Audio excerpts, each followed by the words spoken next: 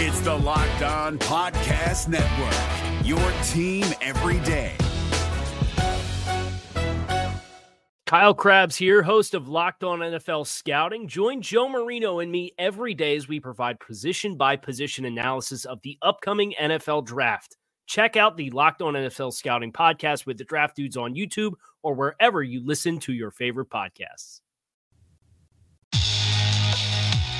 You are Locked On Dolphins, your daily Miami Dolphins podcast, part of the Locked On Podcast Network, your team every day. All right. It is Thursday here on Locked On Dolphins. Thursday, December 3rd, 2020. We are entering into week 13 of the 2020 season. The Dolphins will be facing the Cincinnati Bengals, and thus we will be having a crossover with our friends over at Locked On Bengals to talk about the paths of both the Dolphins and the Bengals this season. I'm your host, Kyle Krabs, and today's episode is brought to you by Pepsi. Thanks to a lack of natural athleticism or commitment or overbearing sports parents, fewer than 1% of 1% of 1% of people will ever play professional football.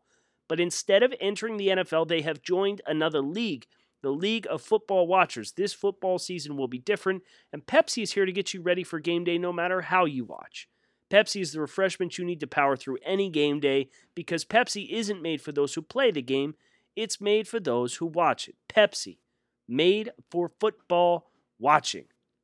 We had a really interesting and engaging discussion with Locked On Bengals that I want to bring the entirety of that conversation to everybody, talking about these two teams, relatively speaking, started in similar spots. They hired coaches in the same head coaching cycle. They both went without a new franchise quarterback for their first full season.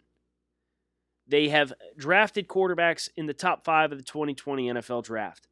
And yet one of these teams is moving in the right direction in the Miami Dolphins at 7-4 entering this football game.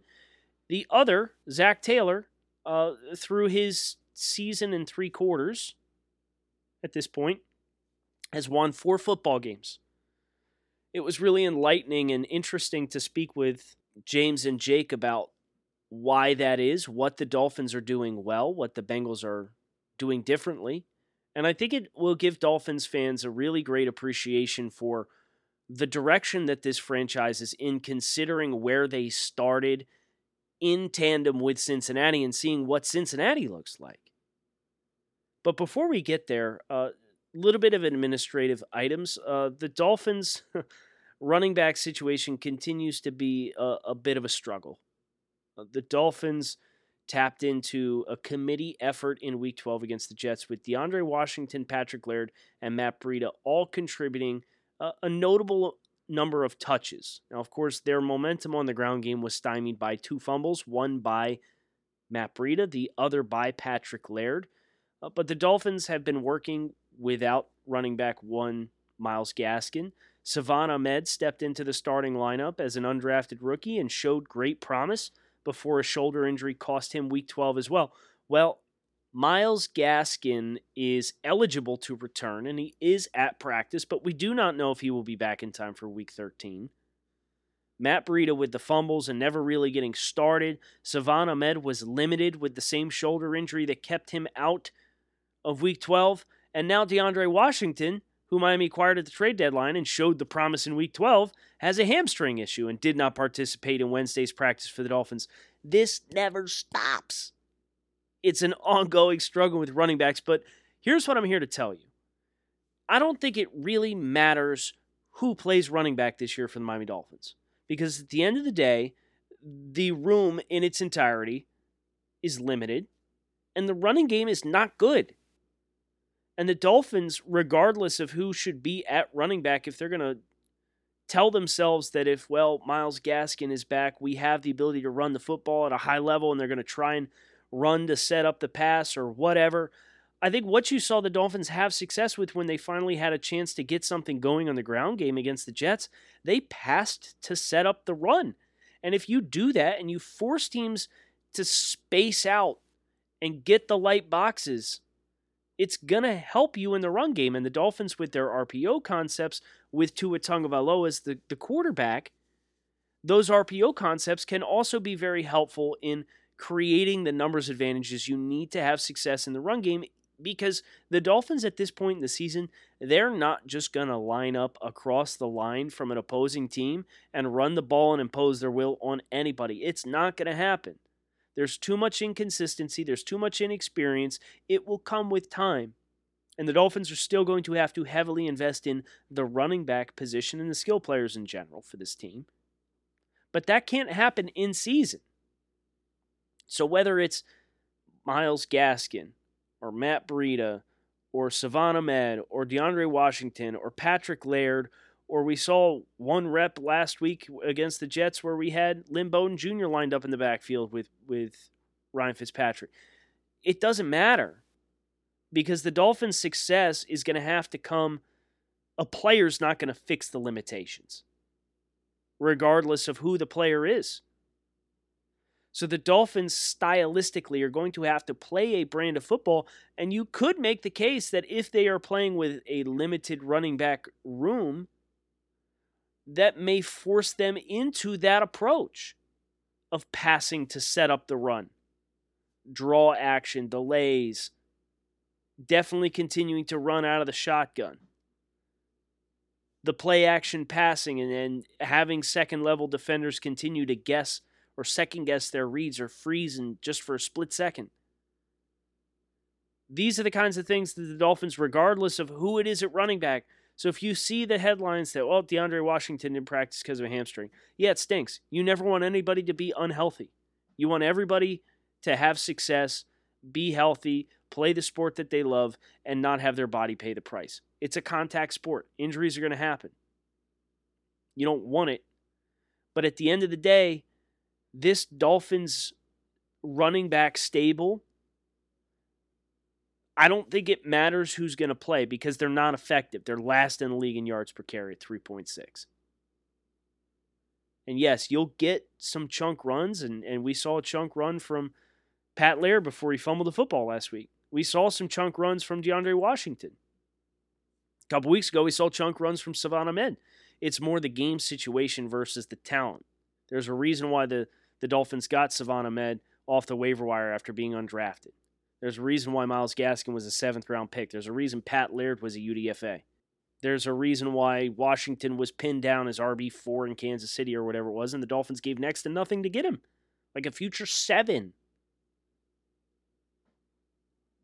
And the perception that, well, running backs don't matter as far as team building and player evaluation, there's a something of a case to be made that if you pass to set up the run, or if you have personnel up front on the line of scrimmage, you can have success with lower investment players at the running back position.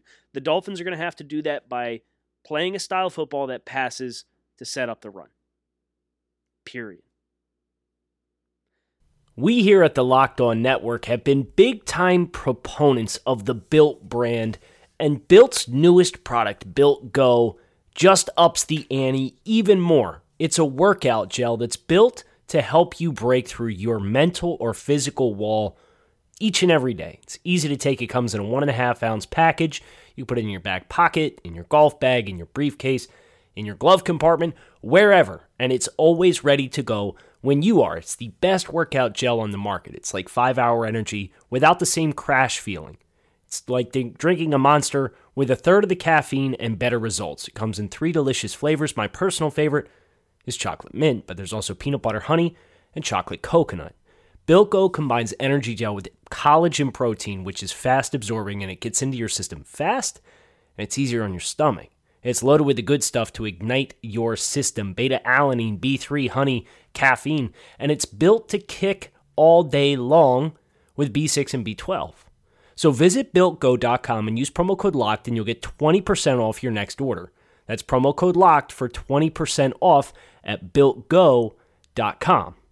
Let's go. If you're looking for the most comprehensive NFL draft coverage this offseason, look no further than the Locked On NFL Scouting Podcast. Join the draft dudes, Kyle Krabs and Joe Marino, as they go position by position through the NFL free agent class and into the star-studded crop of college stars who will be selected in the 2024 NFL Draft. If you want to know who your favorite NFL team should be adding to its roster, you need to check out Locked On NFL Scouting, available on YouTube and wherever you get your podcasts. Part of the Locked On Podcast Network, your team every day. Now it's time to get into this crossover series, which I greatly enjoyed with Jake and James from Locked On Bengals. So Dolphins fans, keep it locked in. Tomorrow we're going over the game plan to beat the Cincinnati Bengals. But for here and now, let's talk about the snapshot of these two franchises, where they each started, where they're going, and why you as a Dolphins fan should be super excited, because what we're experiencing, teams that were in Miami's shoes as recently as 2019, not all of them are getting this same experience. It's that time of the week, time for Crossover Thursday. And for more on the Dolphins is the host of Locked On Dolphins, Kyle Krabs. And the fun part about this, usually, Kyle, it's just me. But since you're so special, Jake decided to join us. So you have to deal with both of us. No pressure at all. And Jake already teased he's fascinated to talk about this team. So I feel absolutely no pressure, and it's totally fine. I'm cool with it. And it's good to be linking up with you guys here. I have a very important question for you that I would like to start with that has nothing to do with the Dolphins or the Bengals. Would you describe Tyreek Hill as a superstar in the NFL? A superstar. That's the key word. I feel like he's super productive, but yes, I'm not sure I would qualify him as a superstar. All right. Mainly because, to be fair to, I don't want to give James, don't want to let him get too inflated here. He's overshadowed on his own team by his quarterback to such a degree. Jerry I Rice dug did myself a deeper hole there. Jerry Rice did it with those quarterbacks that he had in San Francisco. Anyway, that's fine. I guess I'm too much of a football junkie. I think Tyreek Hill might be the best receiver in the NFL. Might be. Not saying he is. I think it's close. Anyway, let's talk a little bit about this game. James, I'll hand it over to you. You're more used to these things than I am. I just want to talk about, things that we can't decide between the two of us. And let's start with a guy that honestly is closer to being a superstar than Tyreek Hill. And I think that is true, and I'm not saying it because Kyle's on. Tua Tagovailoa. Kyle, what's the latest? I know he was limited on Wednesday. Mm-hmm. Do you expect him to play? Is it going to be the Ryan Fitzmagic show? What do you think? I think the Dolphins will continue to play it conservatively with Tua Tagovailoa. The way that they've structured their offense, they've played it fairly close to the vest, and some Dolphins fans almost get the impression that they're almost babying him to a certain degree, but I think they're being very deliberate in choosing their spots with him as far as what the offense looks like once they put him into the game. And I would anticipate that if we don't get a setback, I would anticipate he will play. I think they would like to get him some more game reps ahead of next week's game against the Kansas City Chiefs. And quite frankly, he played very poorly against the Denver Broncos, and Vic Fangio did some great stuff to confuse him. So I know a lot of Dolphins fans were disheartened that he couldn't get that quote-unquote get-right game against the New York Jets. This will be another chance for one of those get-right games. The Bengals have been a cure to all that ails quarterbacks for the most part this season, with guys like Tony Brown and LaShawn Sims playing cornerback for the injured Trey Waynes. But let's talk a little bit about Tua. A lot of Dolphins fans and Bengals fans went back and forth in the preseason during the draft period. I know you're a big draft guy over at the Draft Network in addition to your Locked On Dolphins duties.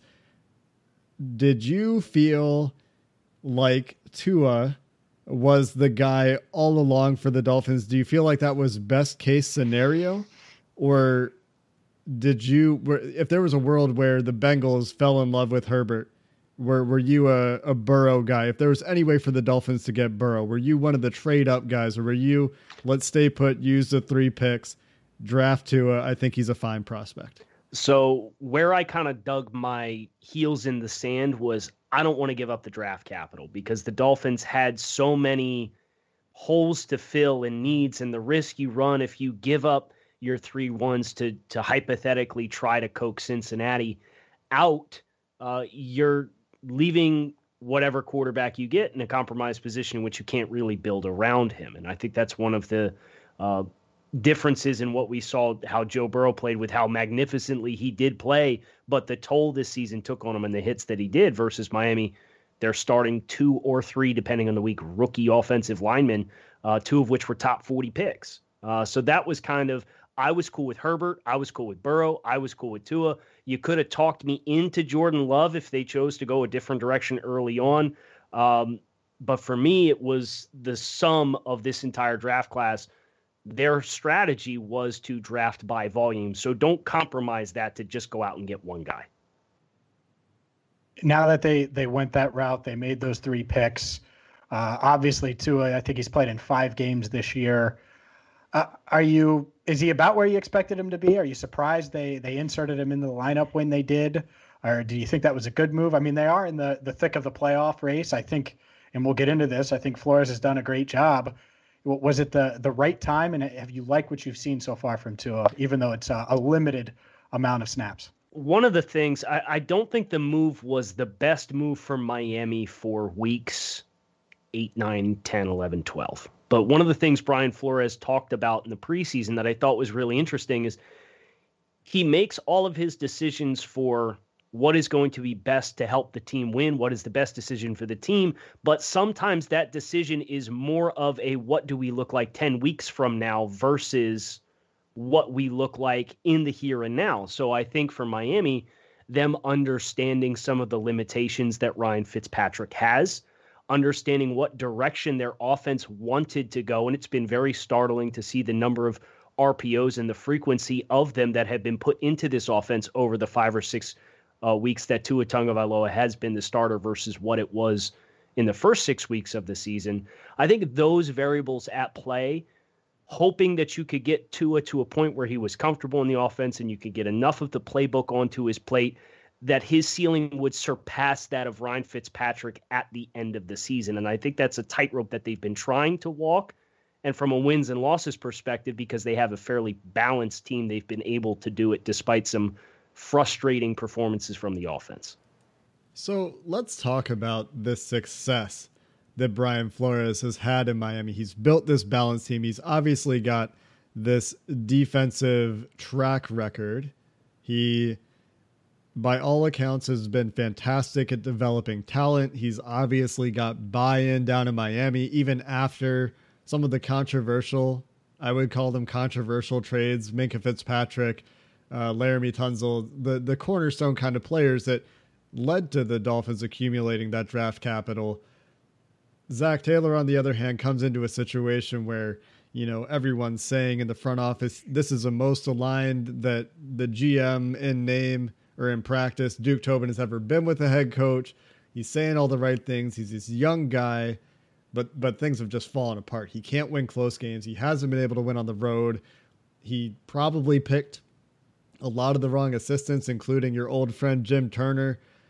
What would you, from an outsider perspective and someone who's very familiar with what Brian Flores has done in Miami, if you had to point to some specific differences that have led to Flores' success by comparison, or if you compared it to Zach Taylor, what factors would you point to for Brian Flores in Miami?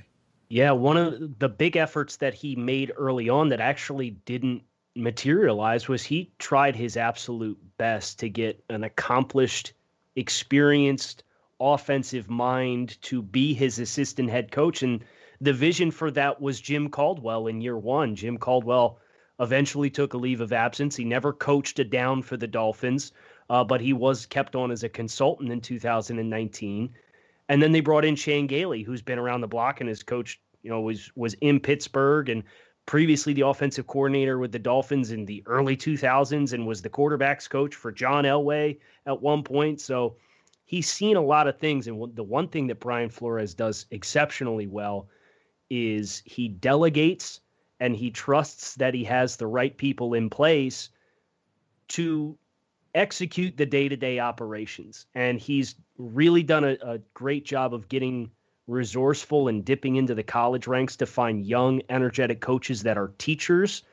And you've seen a lot of player development from Zach Sealer, who was a waiver wire claim off of the waivers from the Baltimore Ravens in December of 2019 and has developed into a viable starting defensive lineman. They just signed him to a 3-year contract.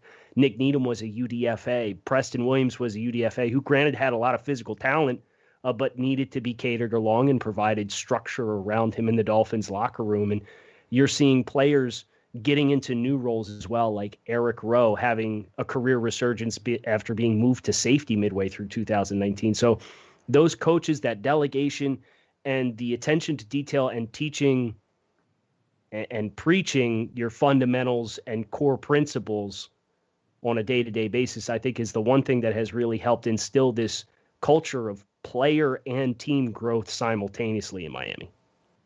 Kyle, I'm sure you were sold on him at some point. When was that? Was it the end of last year? Was it when they started to make their push this year and it looked like they were a playoff team? When did you see Flores on the sideline or think about it and say, all right, the Dolphins got their guy? I don't want to say it was too premature. I remember watching him coach when they beat the Indianapolis Colts in their 9th game last year. They started 0-7. Mm-hmm. I liked that they were aggressive in week 6 last year, and they went for 2 to beat Washington, and they didn't get it. And he coached like he had nothing to lose. And you think about how vanilla Adam Gase's offenses were in Miami, and you thought about how Joe Philbin was so afraid of game management that he never once took a risk. And you're seeing Brian Flores break out these trick plays and fake punts and going for it on 4th down. And it's like, you have a more progressive offensive coach when you stopped trying to pursue one and just went and hired the best guy for the job in a defensive coach in Brian Flores. So that start to finish last year, and the exclamation point was, of course, the Week 17 win over New England. To see them lose in Week 2, 43-0 at home to New England, and then go to New England and beat the Patriots when they needed that game to secure a first-round bye, that for me was probably this is really different from everything I've experienced in the last decade. I think that is some very interesting perspective for Bengals fans to think about and to really try to dig into some of what Kyle just told us about the experience with Brian Flores in Miami and compare that to what they've observed themselves and their opinions of what's happening under Zach Taylor in Cincinnati. Coming up next, I'm sure Kyle has some questions for us about what's happening in Cincinnati this year. As uninteresting as this team might have become without Joe Burrow, there's still a football game to talk about, and Joe Burrow is still pretty fun to talk about because he is still the future. We'll get into that coming up next. This is David Harrison of the Locked On Commanders podcast, and this episode is brought to you by Discover. Looking for an assist with your credit card but can't get a hold of anyone? Luckily, with 24/7 U.S.-based live customer service from Discover, everyone has the option to talk to a real person anytime, day or night. Yep, you heard that right. You can talk to a real human in customer service anytime. Sounds like a real game changer if you ask us. Make the right call and get the service you deserve with Discover. Limitations apply. See terms at discover.com/creditcard. We are continuing the Locked On crossover series with Locked On Dolphins and Locked On Bengals. And I'm really interested to have a conversation with you gentlemen as well today, because as we look at these two teams that drafted QB1 and QB2 in the 2020 NFL draft and look to inject a lot of enthusiasm, Dolphins fans have expectedly become envious of what you've seen from the play of Joe Burrow and Justin Herbert this season. But an unfortunate reality check when Joe Burrow suffered the left knee injury that ended his season. So I'm curious from you guys' perspective, having watched this team all season long, there's a perception in Miami that they have a very poor supporting cast around him. What is the perception of the supporting cast that Joe Burrow had coming into this season versus how you saw that unfold throughout the first 2 months of the year? Oh, I mean, the perception, I think everywhere across the country, including Cincinnati, is the offensive line wasn't good enough, was never good enough, and the Bengals didn't do enough to protect Joe Burrow. And heck, you could go back months before the draft of people in Cincinnati being worried about protecting that guy that they knew they were going to draft in Joe Burrow, the same guy that won undefeated at LSU and set all those records. And so that was a concern for even the most casual football fans, I think, in Cincinnati. And obviously we know what the national talk was. And the Bengals they didn't do enough. I don't think that's why Burrow got hurt, but I think there are a lot of fans that feel that way because they only signed one offensive lineman in free agency, Xavier Su'a-Filo, to a 3-year, $9 million deal. I mean, that's a backup type guy, right? And they were going to start him, and he's been on injured reserve most of the year. And then they drafted Hakeem Adeniji in the 6th round, and that's it. That's what they did to help that offensive line. Now, they got Jonah Williams back, a former first-round pick in 2019, and he certainly helped at left tackle. But that was the issue coming in, and I think that was the worry all season long. I mean, before the Pittsburgh game, 3 weeks prior, I remember fans, even Jake and I were talking about it like, oh, man, T.J. Watt, Bud Dupree, that pass rush is scary. And the problem is you have a guy in Zach Taylor who's at least somewhat coaching for his job. I don't know if it's that serious, especially now, but in his mind, he knows he needs to win some games. And Burrow's his best chance to do that. And he's dropping him back 40, 50 times behind an offensive line that was below average. So, but it was his best chance to win. So it was really a tough scenario and an unfortunate hit. And that's not why Burrow got hurt. But that is certainly, when you talk about perception, I think that's how a lot of people view the injury. They're angry at the organization for not doing more to protect him this past offseason. And Dolphins fans, unfortunately, got a taste of that, not with the number 1 overall pick, but when Ryan Tannehill was there in Miami and was charged by Joe Philbin to drop back 40 times a game throughout the early impressionable years. Is there any concern that what Joe Burrow was exposed to throughout the course of this season, as far as, lack of consistent pass protection? And obviously Cincinnati had some nice games, and the Tennessee game seemed like it was a really bright spot as far as Joe avoiding pressure in that football game, but the overall body of work. Is there worry or concern now that if you don't get this right this offseason, you are facing the pressure of potentially wearing on Joe Burrow's psyche as a quarterback? Or is that sensation there that, he is who he is because of the mentality he has, and he's not going to be super flappable in that regard? I think he's incredibly mentally tough. And that's something that is borne out by the evidence of pressure rates and sack numbers from this year alone. Going into the Baltimore game in week 5, or after the Baltimore game in week 5, he had been sacked 8 times against Philly, or 7 times against Philly and 8 times against Baltimore, or vice versa. I can't remember.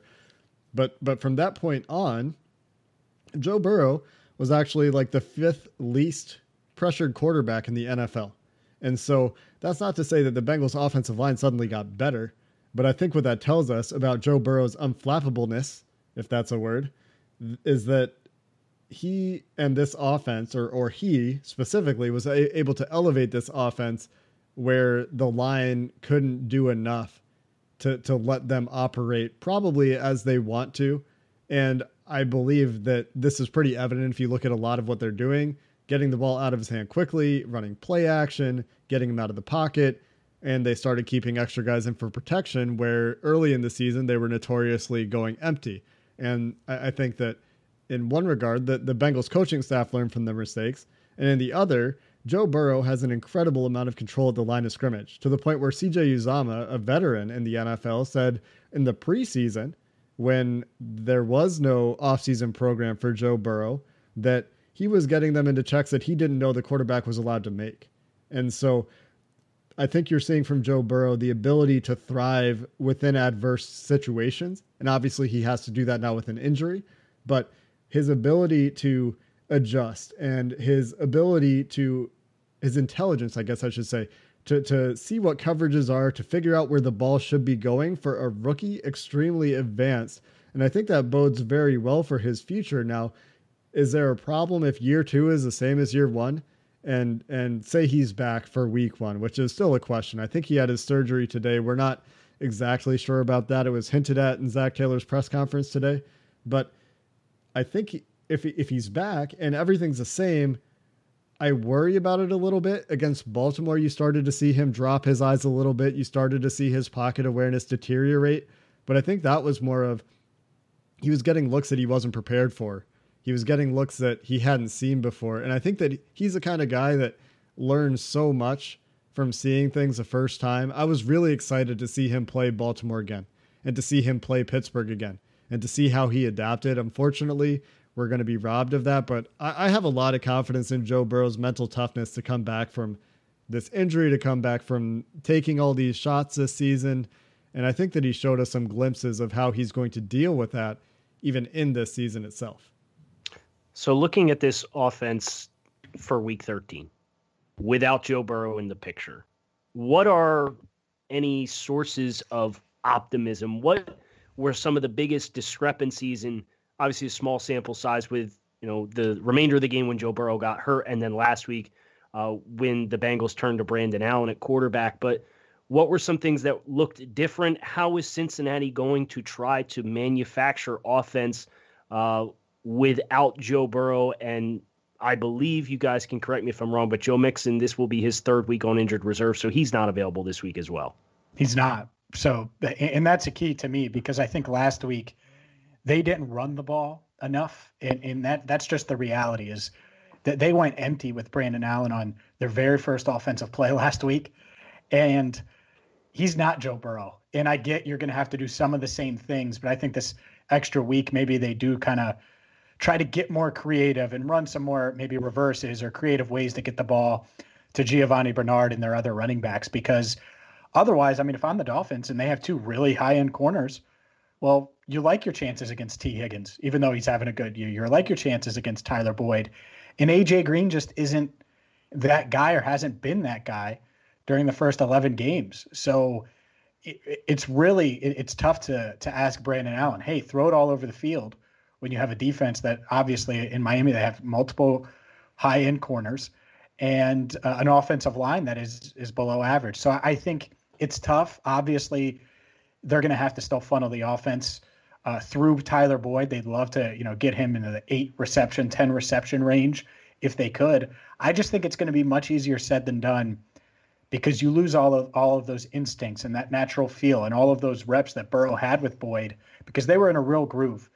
And so without that, without turning to the run game, I don't really know how the Bengals will consistently move the ball down the field. Their lone touchdown drive last week was aided by penalties, by multiple pass interference in the end zone, things like that the Giants do, mistakes they make that I wouldn't expect the Dolphins to make. And so I think that'll be a key, is somehow trying to get a running game going. That, I'll be honest, they haven't really been able to do outside of one half against the Jaguars. They haven't been able to get the rushing attack going much at all this year. So that it's an issue, and it's been a problem, but it's something I think that Bengals need to do on offense to try to take some pressure off of Brandon Allen. I would like to ask you guys one defensive question as well, specifically about the linebackers for Cincinnati. Miami, you could tell looking at the early game script that they had in week 12 against the Jets, they were anticipating Tua Tagovailoa was going to be available. They ran RPOs on half of their first 15 plays. And those RPO concepts looking to isolate that linebacker who's kind of on the fringe or maybe on the hash. I know linebacker's been a sore spot for Cincinnati, and they drafted Logan Wilson in the 3rd round and Jermaine Pratt in the 3rd round the year before that. What is the second level of this defense look like? Because that's where some teams that have had success against Miami when the Dolphins have had the football has been beating offensive linemen to blocks, or being able to get out there and contest that throw that's breaking in towards the middle of the field. Dolphins run a lot of slants and in-breaking patterns and shallow ends, looking to attack the middle of the field. Seems like Tua coming out of the mesh point is going to continue to be a point of emphasis for them. So how have Cincinnati looked on the second level defensively this season?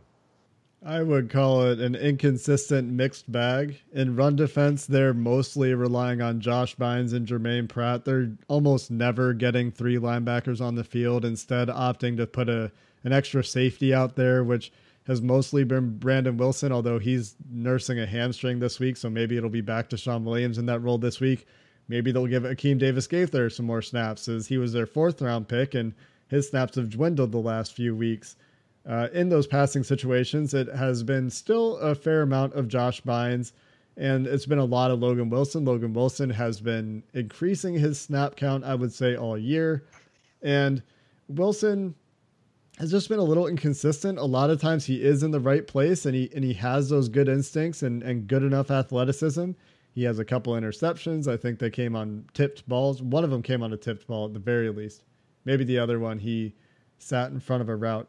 My memory is struggling a little bit with that right now. But there are times when the fact that he played his college football at Wyoming shows up, and he's not really sure where he's supposed to be on the field.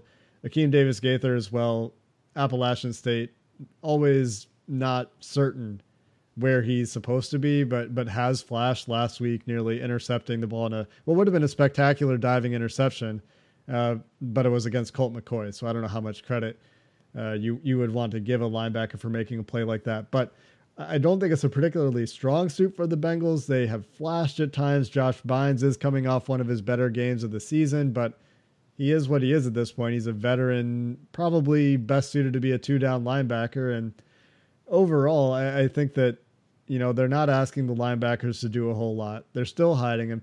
Jermaine Pratt at times this year has looked afraid of contact, which hasn't been a good look for him. He's still a pretty good tackler if he gets his hands on you, but the discipline on the defensive line and at the linebacker level in the run game in particular, the gap discipline has been pretty bad. And so I know you're asking mostly about RPOs. I think those will be there for the Dolphins, certainly. But I also think whenever you talk about linebackers, it just makes me think about the fact that they have not combined very well with this Bengals defensive front. And I think there will be some running room for the Dolphins as well if they're interested. Really, the only challenge for the Dolphins offense is likely to come in the way of Jesse Bates being the best free safety in football this year, and really the lone bright spot for the Bengals on defense for the most part this year. My last question, it is not necessarily fully pertaining to the Dolphins, but there is some interest here. Dolphins shifting eyes forward to 2021. Are you guys team Penei Sewell or team Jamar Chase, presuming that we end up with this top 5 pick for Cincinnati? Because Dolphins fans, they got their eyes on Jamar Chase, but I don't want to rule it out for Cincinnati given the lineage there with Joe Burrow, even though the Bengals do need the offensive line help. I think that they could, and it's funny, we were talking about it on the podcast earlier this week. There's some depth, as you know, at the top of the tackle class. I think there's more than one, right? It's not just Sewell, and I think a lot of Bengals fans view it that way. There's some other ones, and a good argument could be made for going after a Jamar Chase, especially if you are one of these other teams is willing to trade up a couple spots. You can trade down. Let's say if someone's trading up for a Fields or Wilson or someone like that, and then you can still get Chase. I think there's an argument there, and that's going to be delicate or debated rather over the next coming couple of months. At the same time, I think however you can protect Burrow, you need to do. And maybe they do that by the draft and they're able to go out in free agency and get an established tackle and established guard. But I think it's probably going to be a tackle if I lean that way. But they have so many needs. It's not just another receiver or a tackle. They could go with a pass rusher as well, cornerback. So the Bengals have plenty of needs going into draft season. So I won't rule out any of those positions. I'm just going to jump in. I'm starting to hear some, Penei Sewell would have been the 5th offensive tackle in 2020 kind of stuff. And, some real questions coming from guys like, I don't know if you heard Dane Brugler and Lance Zierlein talking about it, but offensive line is a tricky position, I think, to draft, where people get tricked into being overconfident all the time. And for me, I think that I love Sewell as a prospect. I wouldn't be opposed to the draft pick, but for me, there's a huge temptation to try to find a trade back. And I really like Devonta Smith from Alabama personally. Something about that guy. Even last year, I was hoping he would come out last year. He's a little bit older. Chase has the age advantage in a big way. And bringing Chase in to play with Burrow is very appealing. And I'm looking at a guy like Liam Eichenberg in the 2nd round as a guy that can come in and play adequate right tackle. You got adequate left tackle in Jonah Williams. Go sign Joe Thuney. Break the bank at guard, and then you're feeling pretty good across the board there, I think, with your starters. But a lot can change, obviously. We're recording this on December 2nd. What's your take? Where would you go? Have you done a recent mock on the Draft Network for the Bengals? So I did give him Sewell the last time that I had them mocking. I would love to explore trade back opportunities like James, like both of you said. I think if you can get, even if you drop back into the teens, a prospect like Christian Darrisaw at left tackle from Virginia Tech, because you're sitting in prime position if we presume Cincinnati, Jacksonville, and the Jets don't win another game the rest of the season, and the top three stay quote unquote chalk, and Cincinnati's sitting there at 3, and you have QBs going at 1 and 2. That is such a prime opportunity for Cincinnati to take advantage of the remainder of the quarterback market and teams that are probably going to be picking in even the teens like San Francisco and Chicago that feel like they're a quarterback away from making that jump. If Cincinnati can get one of those teams to desperately jump up and cash in on that, you could be talking about returning a first-round pick in the teens, some pick in the top 50 this year, and potentially an additional one next year to play with. So knowing that the Dolphins have really kickstarted their rebuild by embracing draft assets in volume and in mass, that is what I would try to do if I was Cincinnati, trying to find the best possible way to build out. Because as you guys said, this tackle class is suddenly looking much, much more attractive than what we maybe anticipated it was going to be in the summertime. Hope you guys enjoyed this crossover series. We certainly enjoyed checking in with Locked On Bengals, and we are excited for this weekend's game. So make sure you keep it locked in right here on Locked On Dolphins. I'll be back tomorrow to talk about the game plan to beat Cincinnati and hopefully move this Dolphins team to 8-4 on the season, which would put them in prime real estate to help get this job done and secure a playoff berth. So come on back. See us again tomorrow. Thanks as always for listening to Locked On Dolphins. If you're looking for the most comprehensive NFL draft coverage this offseason, look no further than the Locked On NFL Scouting Podcast. Join the draft dudes, Kyle Krabs and Joe Marino, as they go position by position through the NFL free agent class and into the star-studded crop of college stars who will be selected in the 2024 NFL Draft. If you want to know who your favorite NFL team should be adding to its roster, you need to check out Locked On NFL Scouting, available on YouTube and wherever you get your podcasts. Part of the Locked On Podcast Network, your team every day. Is your team eliminated from the playoffs and in need of reinforcements? Maybe it's time for a rebuild, or maybe they're just a player or two away from taking home the Lombardi Trophy. Either way, join Keith Sanchez and Damian Parson for Mock Draft Monday on the Locked On NFL Draft Podcast. They'll tell you which college football stars your team will be taking in the 2024 NFL Draft. Check out Mock Draft Monday on the Locked On NFL Draft Podcast, part of the Locked On Podcast Network, your team every day.